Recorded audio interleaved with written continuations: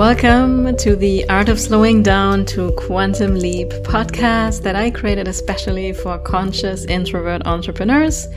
And if you desire to grow and quantum scale without the hustle and are ready to discover the missing pieces to effortlessly running a solo-aligned business, then this is for you. And I'm your host, Annalena Fuchs, a human design and energetic alignment coach.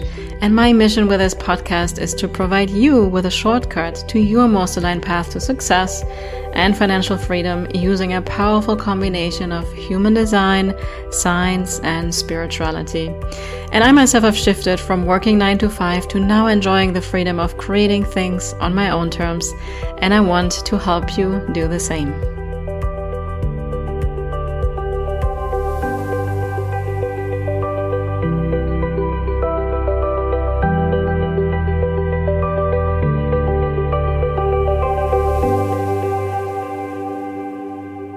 Welcome, beautiful souls, to another episode of the Art of Slowing Down podcast. And today I'm thrilled because I have another human design expert here with me, and I'm so excited to start nerding out, like she already said.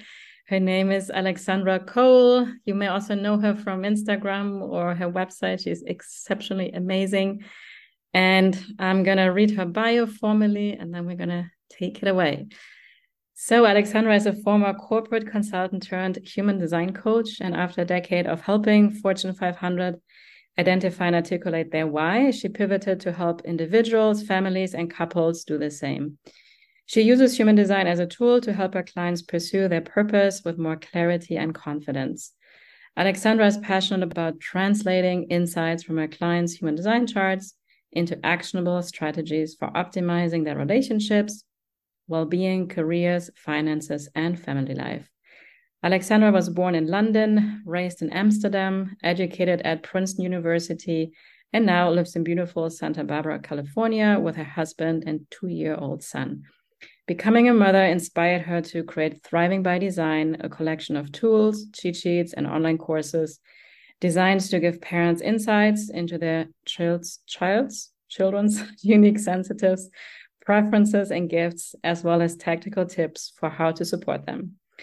And Alexandra, this is my favorite part of the whole bio when I was reading it. Alexandra is happiest when moving her body, eating good foods, exploring new places, and in deep conversation with new or old friends. Beautiful. Classic generator. Yeah. Thank you so much for having me.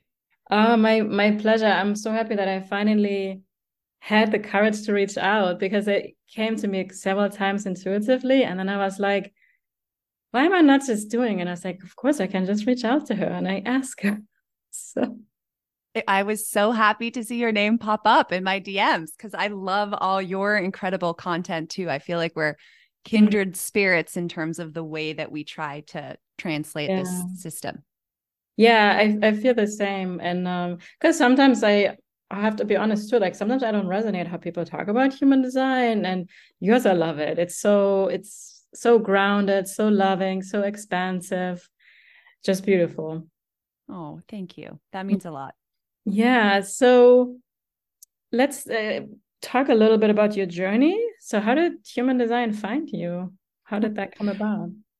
Wow. Well, I sometimes laugh because if you would have told me 10 years ago that this is how I would be spending my time, I would definitely not have believed you. As I think my bio said, I was very much in the corporate world. I was very much on this ladder of ambition, kind of following the yellow brick road that I felt like had been laid out for me very on in life already. So I left Europe to come to school in the United States. And once I got there, it seemed like everyone was being funneled to this corporate world of finance, consulting, strategy. And so that's where I ended up. But I'd always been fascinated just by human beings and psychology and better understanding people and their motivations. And so I'd always been drawn to personality tests, and I took every test I came across. I made my family take every test, and I kind of overanalyzed them. And at some point in my corporate career, probably about 2 or 3 years in, I started meeting with a close friend of mine who was starting a business, and I started helping her on that business. And very quickly, I became so involved that it was almost assumed I would leave my job to kind of start that company with her. And that move was so driven by my sacral. It was so gut driven. Like I didn't even question leaving that path that I had always imagined myself pursuing. And I started to wonder, wow, is this what it feels like to be on purpose? And I was also looking at all of my peers who didn't maybe have the clarity around what they actually wanted to do or how they wanted to live their life, or the courage to leave that predictable path and do something completely different just because their heart or their gut told them to. And that kind of made me fascinated about how can I help people trust that purpose more and live their purpose more? And how can I make it more tangible, like a very kind of step-by-step process of this is how you identify and articulate your purpose. And that became kind of a side passion project of mine. I ended up writing a book about it, creating this whole kind of system. And so around that time is when I discovered human design. And it was like the missing puzzle piece. It was like, oh my goodness, this is actually a roadmap to how to live your authentic kind of purpose. And I ended up signing up for reader training. Again, just a pure sacral hell yes that came out of nowhere. And I took the training, and shortly after that, I actually took a little sabbatical. I was kind of getting burnt out with my job, and I was looking for that excitement again. And human design was the answer to that for me. And even though I never imagined starting a whole kind of business as a human design coach, it very quickly became clear that I needed to do this in my life. I got so much joy out of the time I spent with people kind of diving into their design and providing guidance based on their design. And as a 5/1, right, with the 1 in my profile, I love having a system that I can ground my work in. And I found that human design really provided that structure that I needed as a quote unquote coach. And I've never looked back. You know, my business has evolved over the years in terms of how I work with people. And again, like my bio said, I've shifted more towards parenting and human design as well now after having my son. But I don't think I'll ever not be practicing it in some way, shape, or form. I love it. Oh my gosh, we have so much in common. Like when you were talking, I was like, we must be soul sisters. I also was in the corporate, so you know, in this consulting, go up the career ladder kind of path in the beginning, which it never really felt right for me, to be honest. And I always say the same thing, like human design was the missing puzzle piece, you know? And I had done coaching certifications like for years and stuff. And it just wasn't, it was following like this too tight framework. And human design, like you say, yeah, it gives a structure, which we also need, no?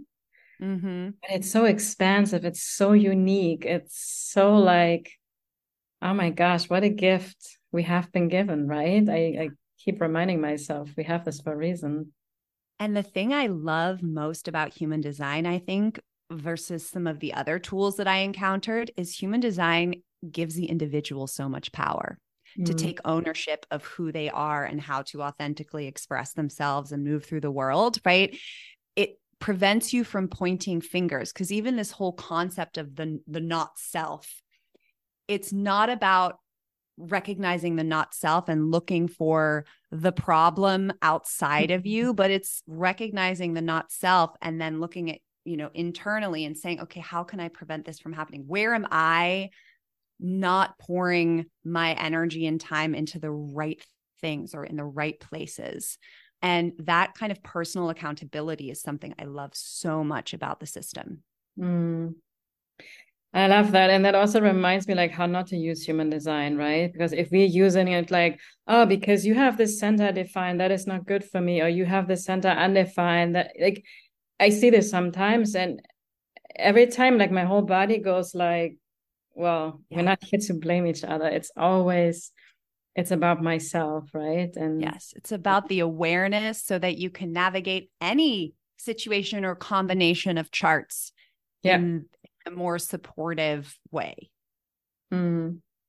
I love it. And so you are, just to reveal the secret, you already mentioned you're 5'1", right? So you're 5'1" emotional generator. And Yes. one thing that I actually want to ask you, because I find that people misunderstand this so much. So I'm a 2-4 Manigen with sacral authority, and people often come to me and like, well, because when I talk about sacral response, well, I have emotional authority. Does this still apply to me? And they're always generator types, right? And Mm-hmm. I would love to hear from you, being an emotional generator.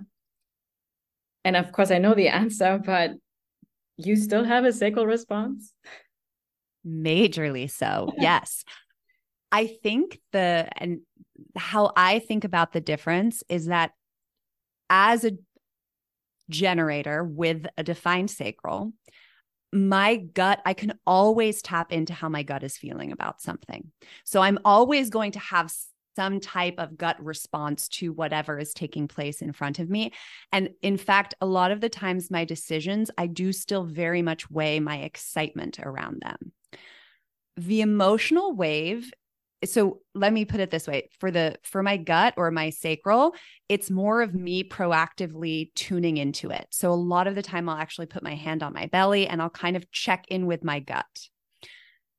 My emotional authority is something that I observe more because it overwhelms me. It's not something that I control in that same way. I can't check in with it. It will just be there. My emotional reaction will just kind of start taking place, and I'll feel myself kind of on that wave.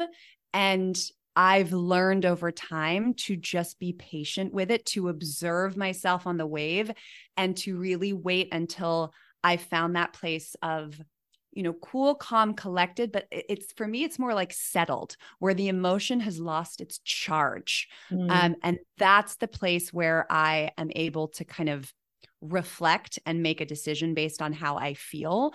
But it almost feels like that happens to me more so, whereas my sacral center is something that I can just, I'm always in touch and in connection with my sacral and my sacral response. Whereas the emotional response or the emotional reaction overcomes me and feels more like something I need to observe than control. Does that make sense? Yeah, absolutely. Absolutely. And I'm going to share actually, because that's what I find so fascinating with human design. My solar plexus is completely open. And actually, now we're going to talk about charts. I'm going to share my chart with you. Yes, please. So I have yours here in front of me. So my solar plexus, as you can see, is completely open, right? Which used to be a big struggle for me, especially before I knew human design. And for me, it's as well. I have this sacral response, and this is like, ooh, I want to go for a walk. Like we all have in the moment feelings in the body, right? Like what feels good, what feels not so good. It's like, for me, it's like a expansive light feeling, or my whole body contracts. It's actually not just in my belly, to be honest. It's like a whole body kind of feeling. And I can feel a lot. Yeah. Like, yeah, I don't have an emotional wave, but I can pick up yours. I can pick up my partner's. I can pick up everywhere where I go. So for me, with the open solar plexus, I have to be super careful, especially making big decisions, because what I finally learned from my own experiment, right, is that this hyped up energy, this like, oh my God, this is so exciting, I need to do it. That is not my sacral response. That is like picking up somebody else's excitement. And so sometimes it's almost like I need actually almost longer. I mean, I don't know if it's longer than having emotional authority, but I need to really get out of all the energies, be really by myself. And over the days, really like, is this really like right? Mine, I mean, especially with one that's so open, like 99% of the time, when you're feeling that emotional charge, it's not yours, right? It's like you're here to be very objective emotionally. And I think the space will allow you to find that objectivity, because whenever you're in someone's aura, you're not going to be able to get away from their feelings. Yeah. Yeah. And that's when, honestly, when I first learned about human design, it was a little bit misleading, the way that I Mm-hmm. learned it. It's like, no, you have sacral authority, you just make spontaneous, quick decisions. But the more I learn, I was like, hold on a minute, and that's why I Yeah. love how everything is evolving and like, we share with the world how we experience it and, put our own little magic kind Yeah. of into it. I think the big difference here for us is we're both very emotional. We can both be very emotional with a defined or undefined center, except I have to trust my emotions above anything else. And you need Yeah, to be a little bit more skeptical of those emotions because most likely they're not yours. So we're yeah, both riding that emotional wave. It's just, where do we look for the clear, most trustworthy guidance? And for you, it's never going to be your emotions. And for me, it's always going to be my emotions. yeah. That's a great point. I love that. That gave me some clarity actually with a trust because yeah, it's like it's not me, right? And then I feel No. disconnected, and then I need that alone time, and which works well with my two lines, right? So Yeah. um exactly. Yeah, and for you, it's like these emotions are there for you to okay, right now it's don't rush into anything, observe it, be with it, and then you will just know, right? Yeah. And the other thing is for me, other people's emotions, I'm able, this is what I've noticed also in like just interacting with clients, but also with close friends.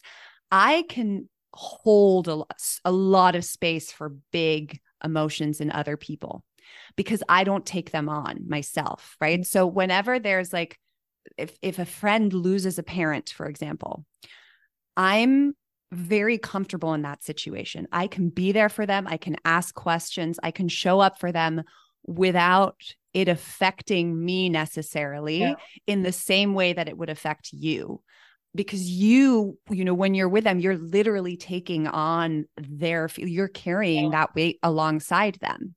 And Painful. I'm able to basically maintain that separation of self and other, which is another thing I've noticed with emotionals.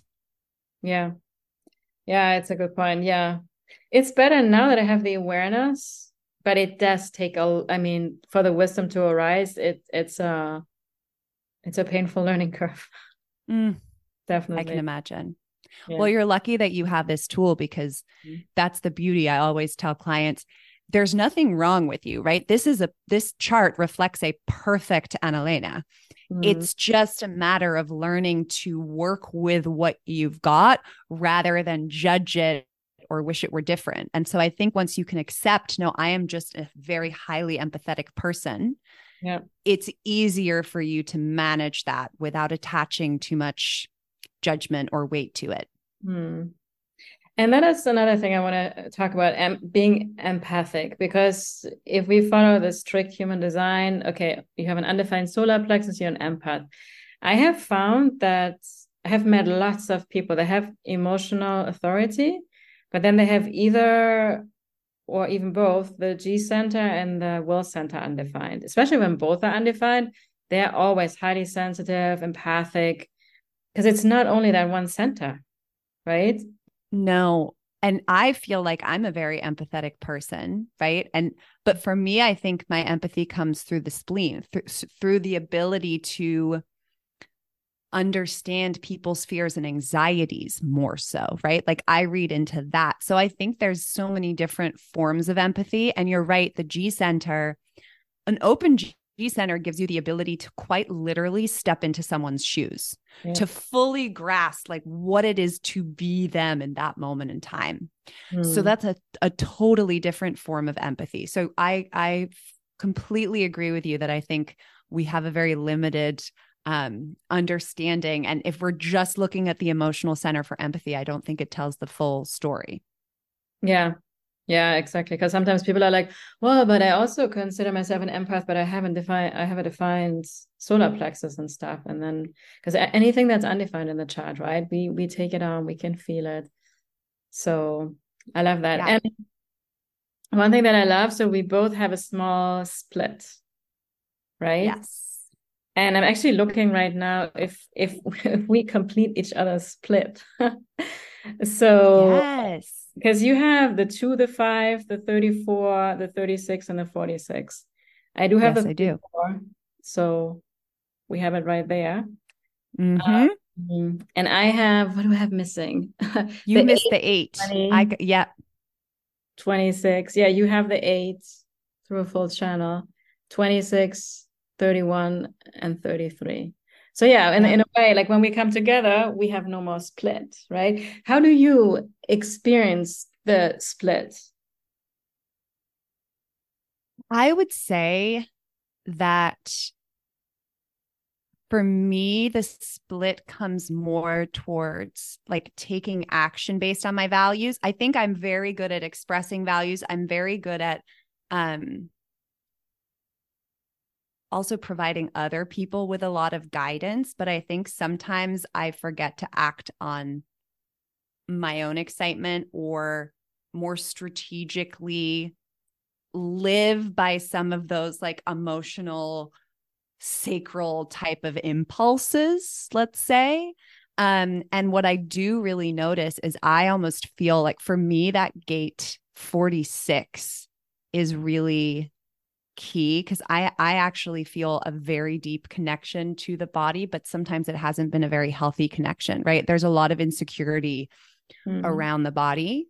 So I've had to do a lot of work there. And I do know that when I feel most confident and comfortable Yeah. in my body, and when I'm around people who also are very comfortable and confident in their body, I feel much more connected. Like I feel that split is bridged.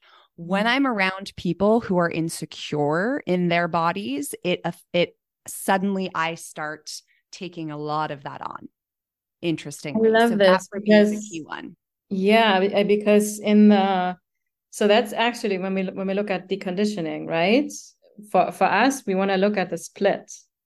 The Yep. split gates, so that the gates that are undefined that we kind of have, so to say, missing, that's Mm-hmm. where we can get conditioned the most. And I love that you have that awareness, like for you, because yeah, you can amplify people's insecurity with their body, right? And that doesn't feel good for you. But then when you're around others, it's going to feel really good. And then everything is connected through like a healthy connection or bridge in some way, right? Yep. I noticed that very strongly. And again, just like you with the emotions, like the more I've become aware of that, the easier it is to manage. But man, do I wish in my teenage years and my early 20s, I had the awareness of how sensitive I am to that like physical piece in the people I surround myself by. Mm, I love that. I love that. Do you experience any of your splits more so than others? Like are there certain areas where you feel like the conditioning has been greatest? Yeah, so definitely, I mean, some of all of them. So the 26 is definitely a big one, like being in Yep. integrity with myself, because I can so beautifully be there for others. And also Mm, when it comes to work and always deliver. But then when it comes to myself, I can slack, yeah. that. Yep. And also, I mean, 31 is a strong leadership kind of energy. And I have the 7 in my conscious earth. So stepping up as a leader is kind of one of my big challenges in life. I think I have done a pretty good job so far. I'm really proud of myself. Um, but it still shows up sometimes, because I get into questioning myself. I think my 2-line energy, I forget my magic Yeah. and I need that Mm, reconfirmation a lot. And what I have also noticed, so the 33, right? Because I have 13 is also my conscious sun. It's absolutely not good for me to be with people that get into gossiping. mm, Because that's kind of that energy, right? Like it's almost toxic. yeah. A Because lack of thoughtfulness around when to express and how. yeah, because I know I can so easily like take it on and like it Mm, leads my channel and that kind of stuff, but I have become so much more discerning, or like this is actually not what I want to get into, because it's not yeah. anything good. The energy is just not good, right? Yeah. Yeah. Um, It's really interesting to me just kind of looking at your chart how the throat is really only connected to the ego. So for you, expressing from a place of what is best for you and what you want is the most like natural and healthy and authentic way to express yourself. But I found that's very hard in today's world, especially for you as an introvert. I can imagine there's a lot there to unpack. So maybe you gear towards, I want to express myself in other ways, which is where the 31/8 and 33 splits kind of might come up a lot. I love this because I had also, I don't know if you know her, Rachel Weaver. She was on my podcast as well. She does messaging with human design. Yeah. And she also pointed this out to me, like, and actually I looked at this the other day because exactly I have only one channel go to my throat, and some many gens have 5 channels go to their throat. It's a whole different ballgame. And that channel is to talk about myself a lot. It's like JLo energy, right? Like JLo has an channel. It's not a bad thing if you can embrace it like JLo does. Yeah. But I gotta be honest, I can step it still up. And there is a sense of, even as I speak right now, I can sense a little bit of discomfort, right? It's just like, yeah, because exactly what do I want and what do I want for others? That's really what I'm here for, to talk about. Yep. But I think what I do a lot is I speak a lot from my G center. Yes, that's what I imagine happens a lot. And also, I mean, my daughter also has the 1/8 channel. And of course, my whole incarnation cross is also, in the G center for myself. Yeah. No, and the other thing is also what I have really noticed when I talk, like when I do masterclasses, I love doing masterclasses, but once I get to the 2 hours, I need to close my mouth. I need to stop talking because I put so much willpower in when I speak, and I get excited and I'm fully on. And as we know, the will center needs that rest. Yes. So that's when I experience the most fatigue, when I talk too much. So it's like, for me, finding that balance there. I also imagine that for you, a big one, because you have that gate 40, is that when you are in the correct environment and have the right audience, you're going to be able to lean into that, the channel of the 45/21 a lot more comfortably, because you feel supported and you feel like you're getting the feedback that you need in order to like shine. But if you're in environments where you don't feel like the audience is as receptive, you might get into more of the 2 questioning, and the insecurity might prevent you from fully owning that channel of expression for you. Yeah. Yeah. It's this dance between, like, my membership, for example, or any offer that I put out there, I make it very clear. I need to slow down. I'm going to withdraw. I'll come back. I'm not going to be on all the time. I just can't. It's not going to benefit anybody, right? And I see you have gate 40 as well, right? You have it in the undefined. So yeah, must be familiar energy for you. I mean, that's my core wound actually in the Gene Keys. So wow. Yeah. I mean, so it's my vocation, right? And the Gene Keys at the end of the day. And it's like, for me, it's so like, it's coming through more and more. It's like, I am so overwhelmed or exhausted by this too much information, and no, do this and this and all these opinions. Like, almost my whole body contracts, and I'm very actively in the process of like, consuming less, and being more the creator. Because I love that. There's a phase with everything, right? Like, I have been a consumer for so long. And first this came through, I think 2 years ago. It's like, oh, I'm no longer the consumer running to the store. I'm actually opening my own store now. And I need to focus on that. If I keep taking on constantly things from somewhere else, I cannot be fully present creating what I'm here to put out into the world. And now with human design, following my sacral, if there's something really like I need to learn something to get to the next level, or that helps me in my business, a process, whatever, it comes my way anyways, right? I don't have to search for anything. Well, it's funny because the things that you're describing right now are, I think, almost bridging the splits of the 1/8 and the 1333. Right? It's that, because the 1/8 is very much about being the curator instead of like constantly, right? There is some like creation happening there. And then the 13, 33, that's also about like being more selective maybe with what you're choosing, and then doing the processing to turn it into something that's yours instead of just regurgitating what you heard. It's like really sitting with things and figuring out, okay, what do I want to create from that information or from that knowledge or from that story? I love that. I love that. Can I ask you one question about my chart? Yes, of course. So, because I love this, you have an undefined spleen with my favorite gate on it, 44. And my spleen is on fire, right? So, yep. Yes, it is. And I was, as a child, I was a ball of fear, literally. Now, I mean, I have started to learn that, but I don't know. I would just love to hear your take on it. On the spleen in general?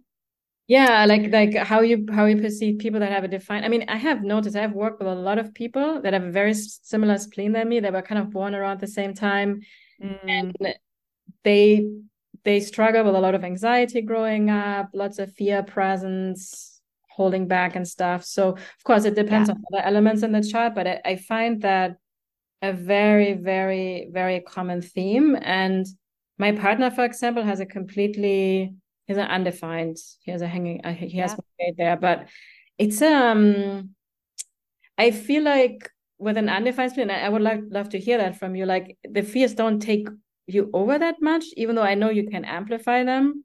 You can also, like, I guess, can get more frozen in it, especially if it's completely open. But it's just something that it's more consistently there in my life. And it used to really always hold me back. And I have learned now that my fears are actually my access point for all the magic in my life, when I just have the courage to move through it and trust my intuition and my sacral.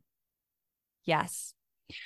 That's a beautiful way of looking at it. And I think for me with an undefined spleen, it is for people with an undefined spleen, I feel like listening to the fear is more of a choice. Like I will find myself in fear, but it's easier for me to choose to overcome that fear, ignore that fear, process that fear, and move on. Whereas that letting go is much harder when it's defined, because there's like this constant tether to the fear that never truly goes away. So with a defined spleen, at least to me, the key is truly coming back to the present, where that intuition really has the opportunity to guide you as opposed to the fear. And so I kind of, that awareness of being able to recognize what your defined gates are in the spleen as having a defined spleen, and being able to notice when your mind is in that space of fear, which to me, I really think about it as a continuum, like a time continuum of where your thoughts are. Okay. So when your thoughts are in the present moment, that's where you're tapped into intuition. That's where your intuition can be that compass that it's meant to be, can guide you, can tell you when something's safe, when something's not. As soon as your mind goes out of the present moment to the future or the past, that's where fear and anxiety have free reign. Yep. And so what will happen is, right, you'll be driving your car and you'll get this intuitive ping to take a left turn where you usually always go right. It's so funny. I always say that story.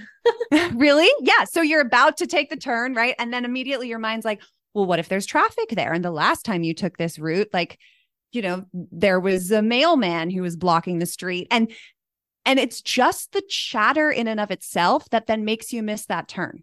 So really for you, it's like having this unbreakable faith and trust in your initial reaction to things.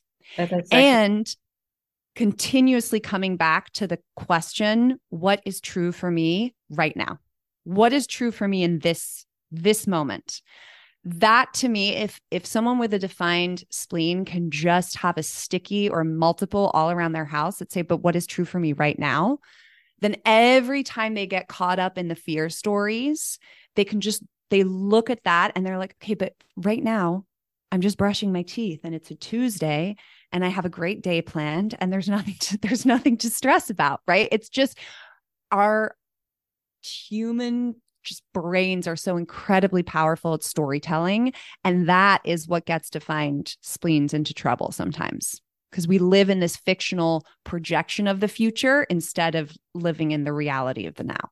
I love this, a fictional projection of the future. That's exactly like when it's always the very first voice, that's my truth. And then my stuff, oh, but I don't know what's not gonna happen. And then that's all, yeah, it's a fear. It's so good to hear this, have this reflected back from you. That's why I love this so much with, yeah, I can isolate myself and just be by myself, but I really only learn about myself fully and when we come together, because you Yeah. can reflect things back to me, I can reflect things back to you, right? And from sharing our experiences, like we feel so seen, right? We feel like, oh, yeah, exactly, that's what it is. And just hearing other people's interpretations and then finding the overlap. I completely agree. Mm-hmm. Like, I wish there were more, I got to do more of these types of conversations, right? Where you actually speak each other's language, Yeah. because I learned so much from that. And especially as a 2-4, right? For you, it's so hard for you to see yourself clearly.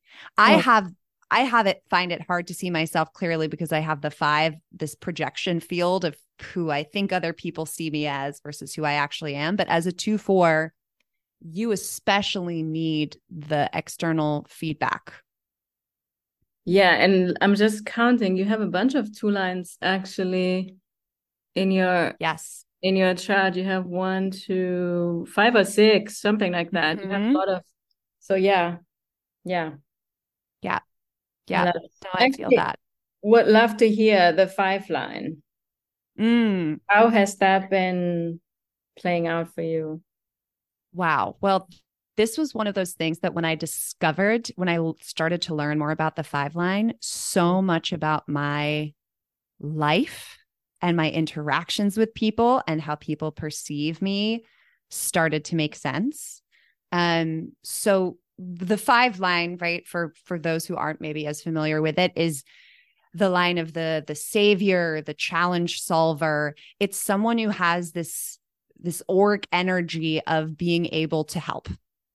And 5s oftentimes walk into a room and instantly people gravitate towards the 5 as having the answer or the solution or being able to kind of support them in some way, shape, or form. And when I talk about this idea of a projection, there's the projection there because people, when they look at a 5, they only see what they want to see. They only see the version of me that's going to be able to help them. They don't necessarily see the kind of truth of the situation in that moment. So I've always wondered, like, why is it that, I'm at a dinner party and people just pour their heart out to me? And my husband, I'll be sitting next to one of his best friends, and afterwards we're talking about the night, and I'm sharing all these things that have happened to this friend, and he's like, "What?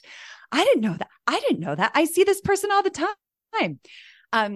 And the challenge for me, though, as the 5, is not to take responsibility for every single problem that I encounter, because we 5s, we feel the expectation that other people have of us very keenly, and we feel a lot of pressure to live up to that expectation, but we're not always able to. And being able to recognize your own limits as a 5 is the most important thing that you can do for yourself, but also for others. Being able to indicate, hey, like, I see you. I see the challenge you're facing. This isn't something I'm going to be able to support you with. But like, here are maybe some other resources you can look to or people that I can connect you with.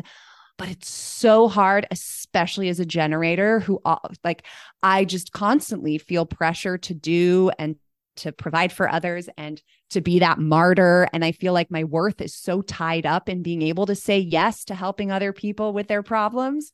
So for me, just learning to actually set those boundaries and acknowledge my own limitations is key. And also, as a 5, voicing and clearly communicating when I need help, because I very quickly recognize when other people need help, right? Because I'm sensitive to that, and I always show up for them.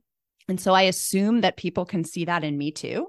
And I think I'm being very obvious, right? I think it's obvious that I need support and no one comes. Mm. And that's really frustrating. But once I, again, take ownership of my 5, I can actually reach out to the people that are closest to me or that I trust and say, hey, I'm struggling. Can you step up? Or I need your support in this way, shape, or form. And that took me a long time to realize. And otherwise, as a 5, you just end up carrying this burden of expectation and guilt. And it can be really lonely in a way.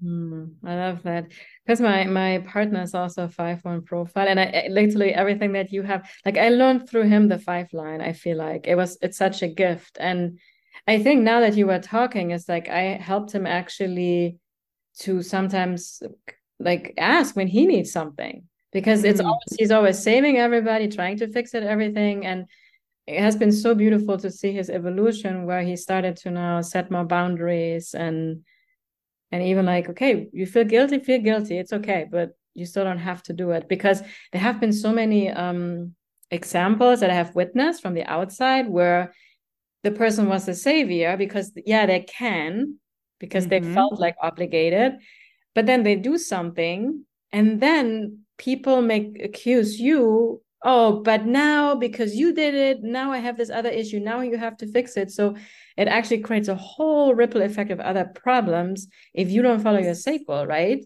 Because sometimes Yes. it's yours to help out and to fix, provide a solution, but not all the time.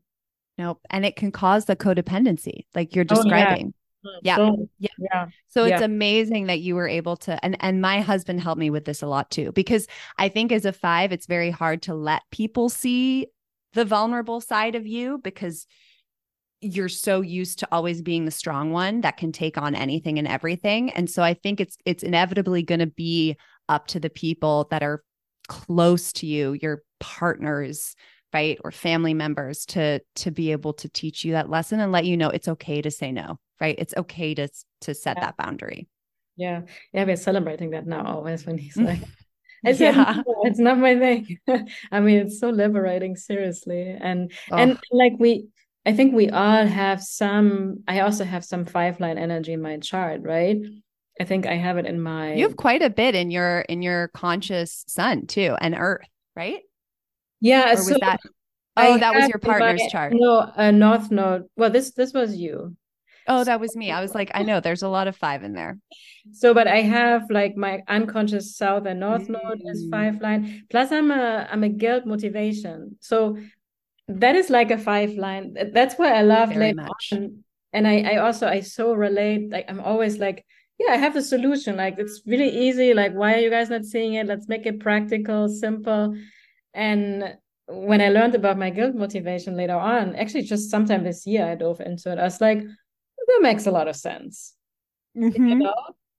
Yep. And I think it's just beautiful. And there's one thing that I also want to talk to you about the 5-line, which I have sometimes, which I again then find we don't use human design the right way.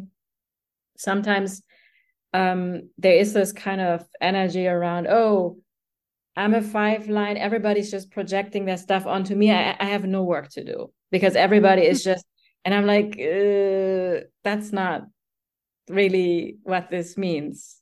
No, to me, 5 is responsible. Like, I think responsibility is very closely connected to the 5. But the challenge of a 5 is figuring out how to get enough responsibility in their lives, but not too much.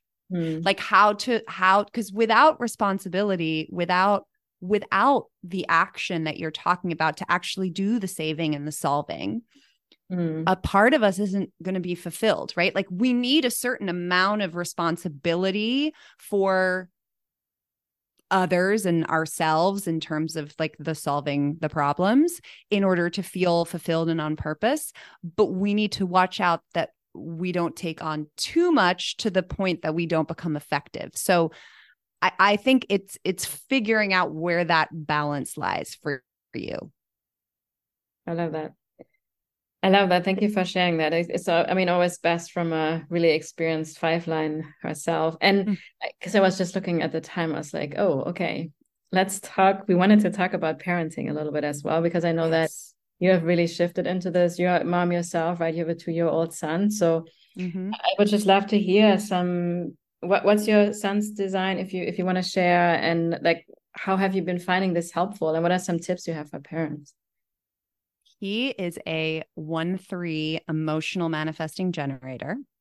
Mm. And I decided early on that I was going to treat this whole thing of becoming a parent and being into human design as an experiment. So I had his chart, but I was like, I'm just going to let him. I didn't even really study it. Once he was born, I just kind of pulled it up, saw what he was in broad strokes, and then set it away for a while just to kind of allow him to tell me what his preferences were and get to know him. And then I started incorporating his chart more in terms of like how I showed up and supported him. And it's been amazing to witness how incredibly accurate this tool is without the conditioning, because I'd never seen it up close, right? Because even me finding human design fairly early on in life, there was a lot of conditioning that had already happened. Yeah. And I think understanding your child's chart gives you not only the ability to obviously kind of understand them and support them in the way that is going to be most effective for them, but it also allows you to recognize the opportunities where there's potential for conditioning and kind of protect them from that and help them lean into their design so that they become more resilient, right? The conditioning is going to happen, but you want to make them resilient enough and aware enough to confidently push back on some of that. But I also think that, parenting is one of the most terrifying things. And there's so much uncertainty from the get-go, right? Because you're handed this baby that doesn't actually speak and they can't tell you what they want other than with crying. And so it's one big guessing game from the beginning, even when it comes to feeding, for example. And human design gives you that tangible roadmap and that blueprint so that you just have more confidence to trust not just yourself, but your child. So instead of like, I remember this so clearly, like prior to having my son, I downloaded this like feeding schedule by this expert. And it was like, this is the time slots that you feed your baby. And I'm sitting there with this child, like forcing the 10 a.m. feed and the 7 a.m. feed, and he's just not into it. Like he'd feed for like 5 or 10 minutes and then be over it. And I remember literally sitting there in tears being like, I'm such a bad mom. I can't keep up with this schedule. And then just my knowledge of human design reminded me to kind of, one, look at his digestion, and two, just to trust that like the kid is going to eat when he's hungry and he's going to ensure that he gets enough nutrients. Like I don't have to force that. And sure enough, I started noticing when I just kind of let him guide me that as the day went on, he started to consume more because he's in direct light digestion. And he made up for all those ounces that he missed in the morning by 10 p.m. at night. And that was just, I think that specific example convinced me to throw every handbook, every podcast on parenting kind of out the window and to just let him teach me. And this is beautiful. That has been the greatest gift as a parent, because I'm so much more relaxed. I'm so much more confident in how I approach parenting because I'm not comparing myself to anyone else or any gold standard. There's just me and him and my husband and our unique dynamic. And even this morning, for example, this is his first week of school, and I just dropped him off. And as a 1-3 emotional, he's very attached to what makes him feel safe, AKA me. And he gets very emotional when he is encountering situations that are challenging. So every morning this week, he's been crying. And this morning I had to laugh because he's standing there on the school playground. I'm leaving and he's bawling his eyes out, but he understands I need to, like, logically, he knows mom has to leave. I'm going to be okay. But he's waving at me and just sobbing, but waving goodbye, saying bye mama, and sobbing. And it's like such a perfect example of like, he's just in that emotional wave. Yeah. Like he's going to cry for 20 minutes and then he's going to be fine again. But like that, and just knowing that makes me so much less anxious leaving him in that state, because I know that's just how he operates.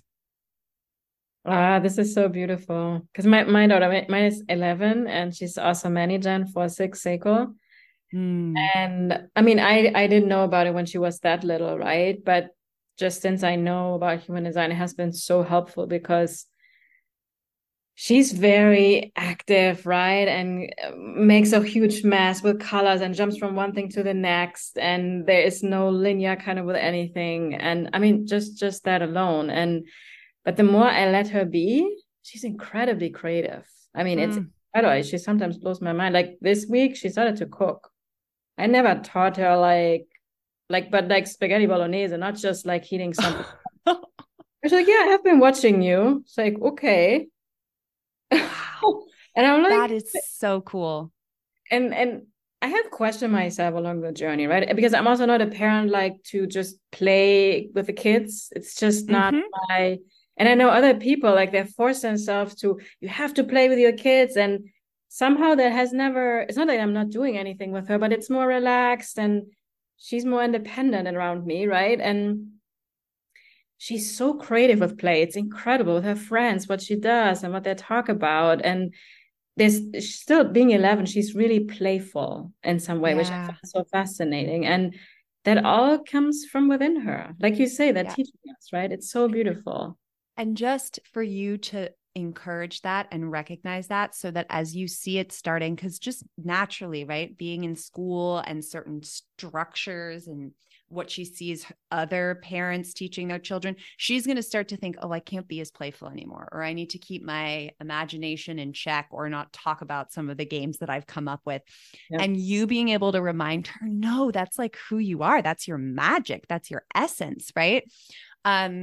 Is going to give her that little bit of encouragement to keep up her imagination. And maybe you give her a notebook one day that she can just write all her ideas and creative things in. And like those little kind of ways that you just show up and support the most authentic version of your child are going to keep the parts of her alive that otherwise would get squashed.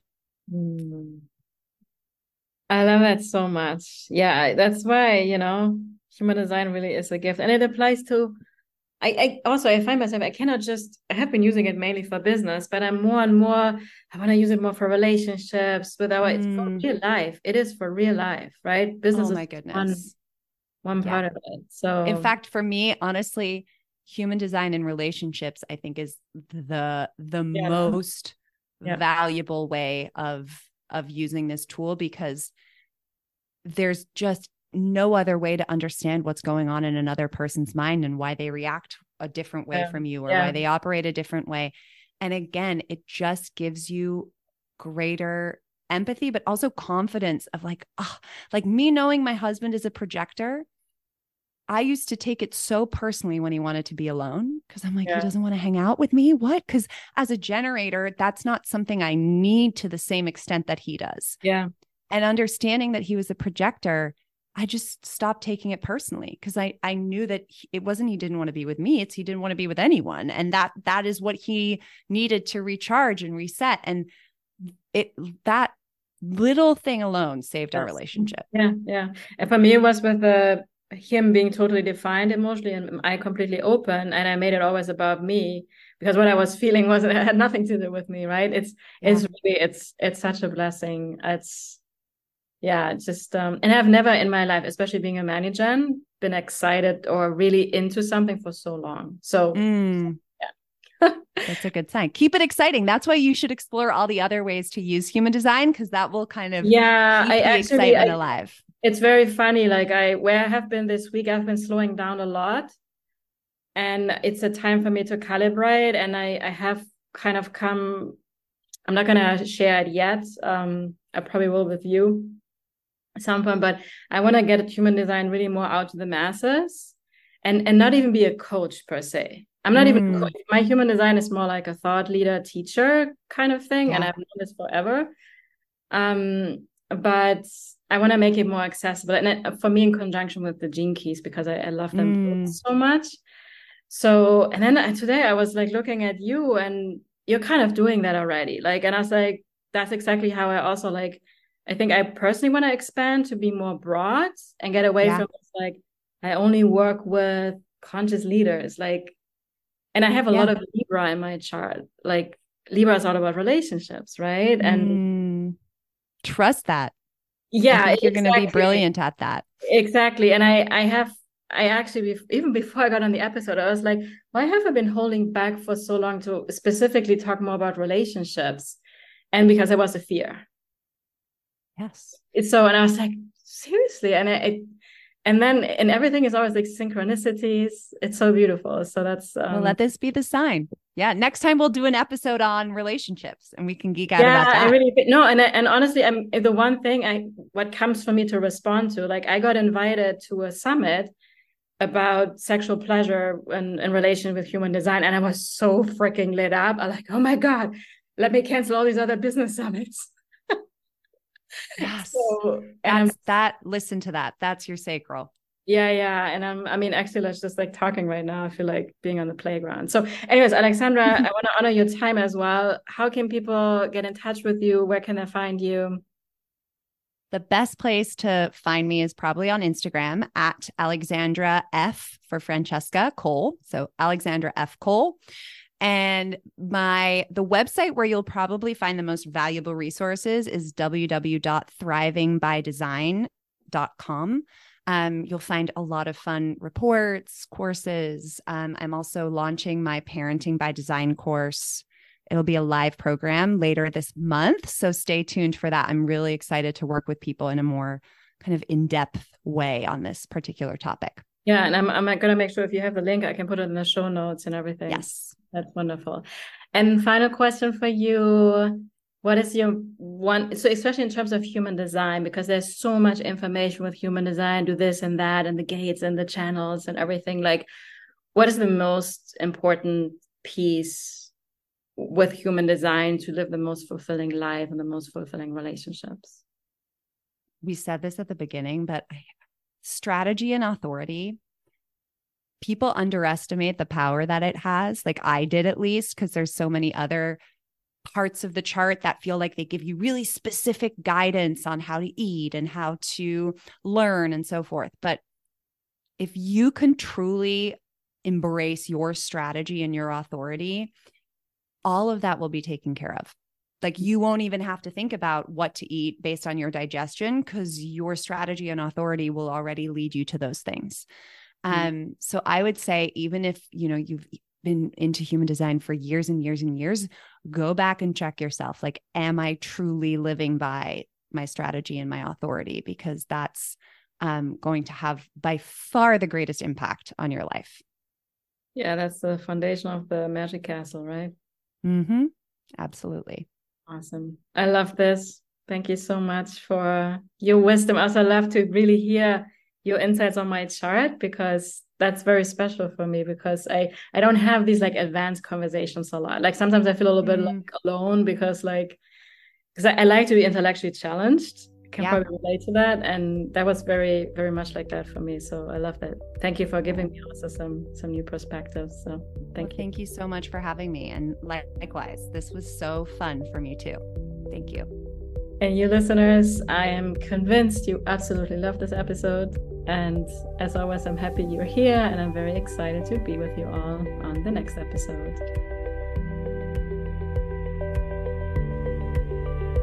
Thank you for listening to this episode. And if you enjoyed what you heard today, then please subscribe, rate, and leave a review on iTunes. And if you also know someone that you know in your heart could benefit from listening to this podcast, then I invite you to please share and help me reach more conscious leaders so we together can create global impact. I truly appreciate you, and see you next time.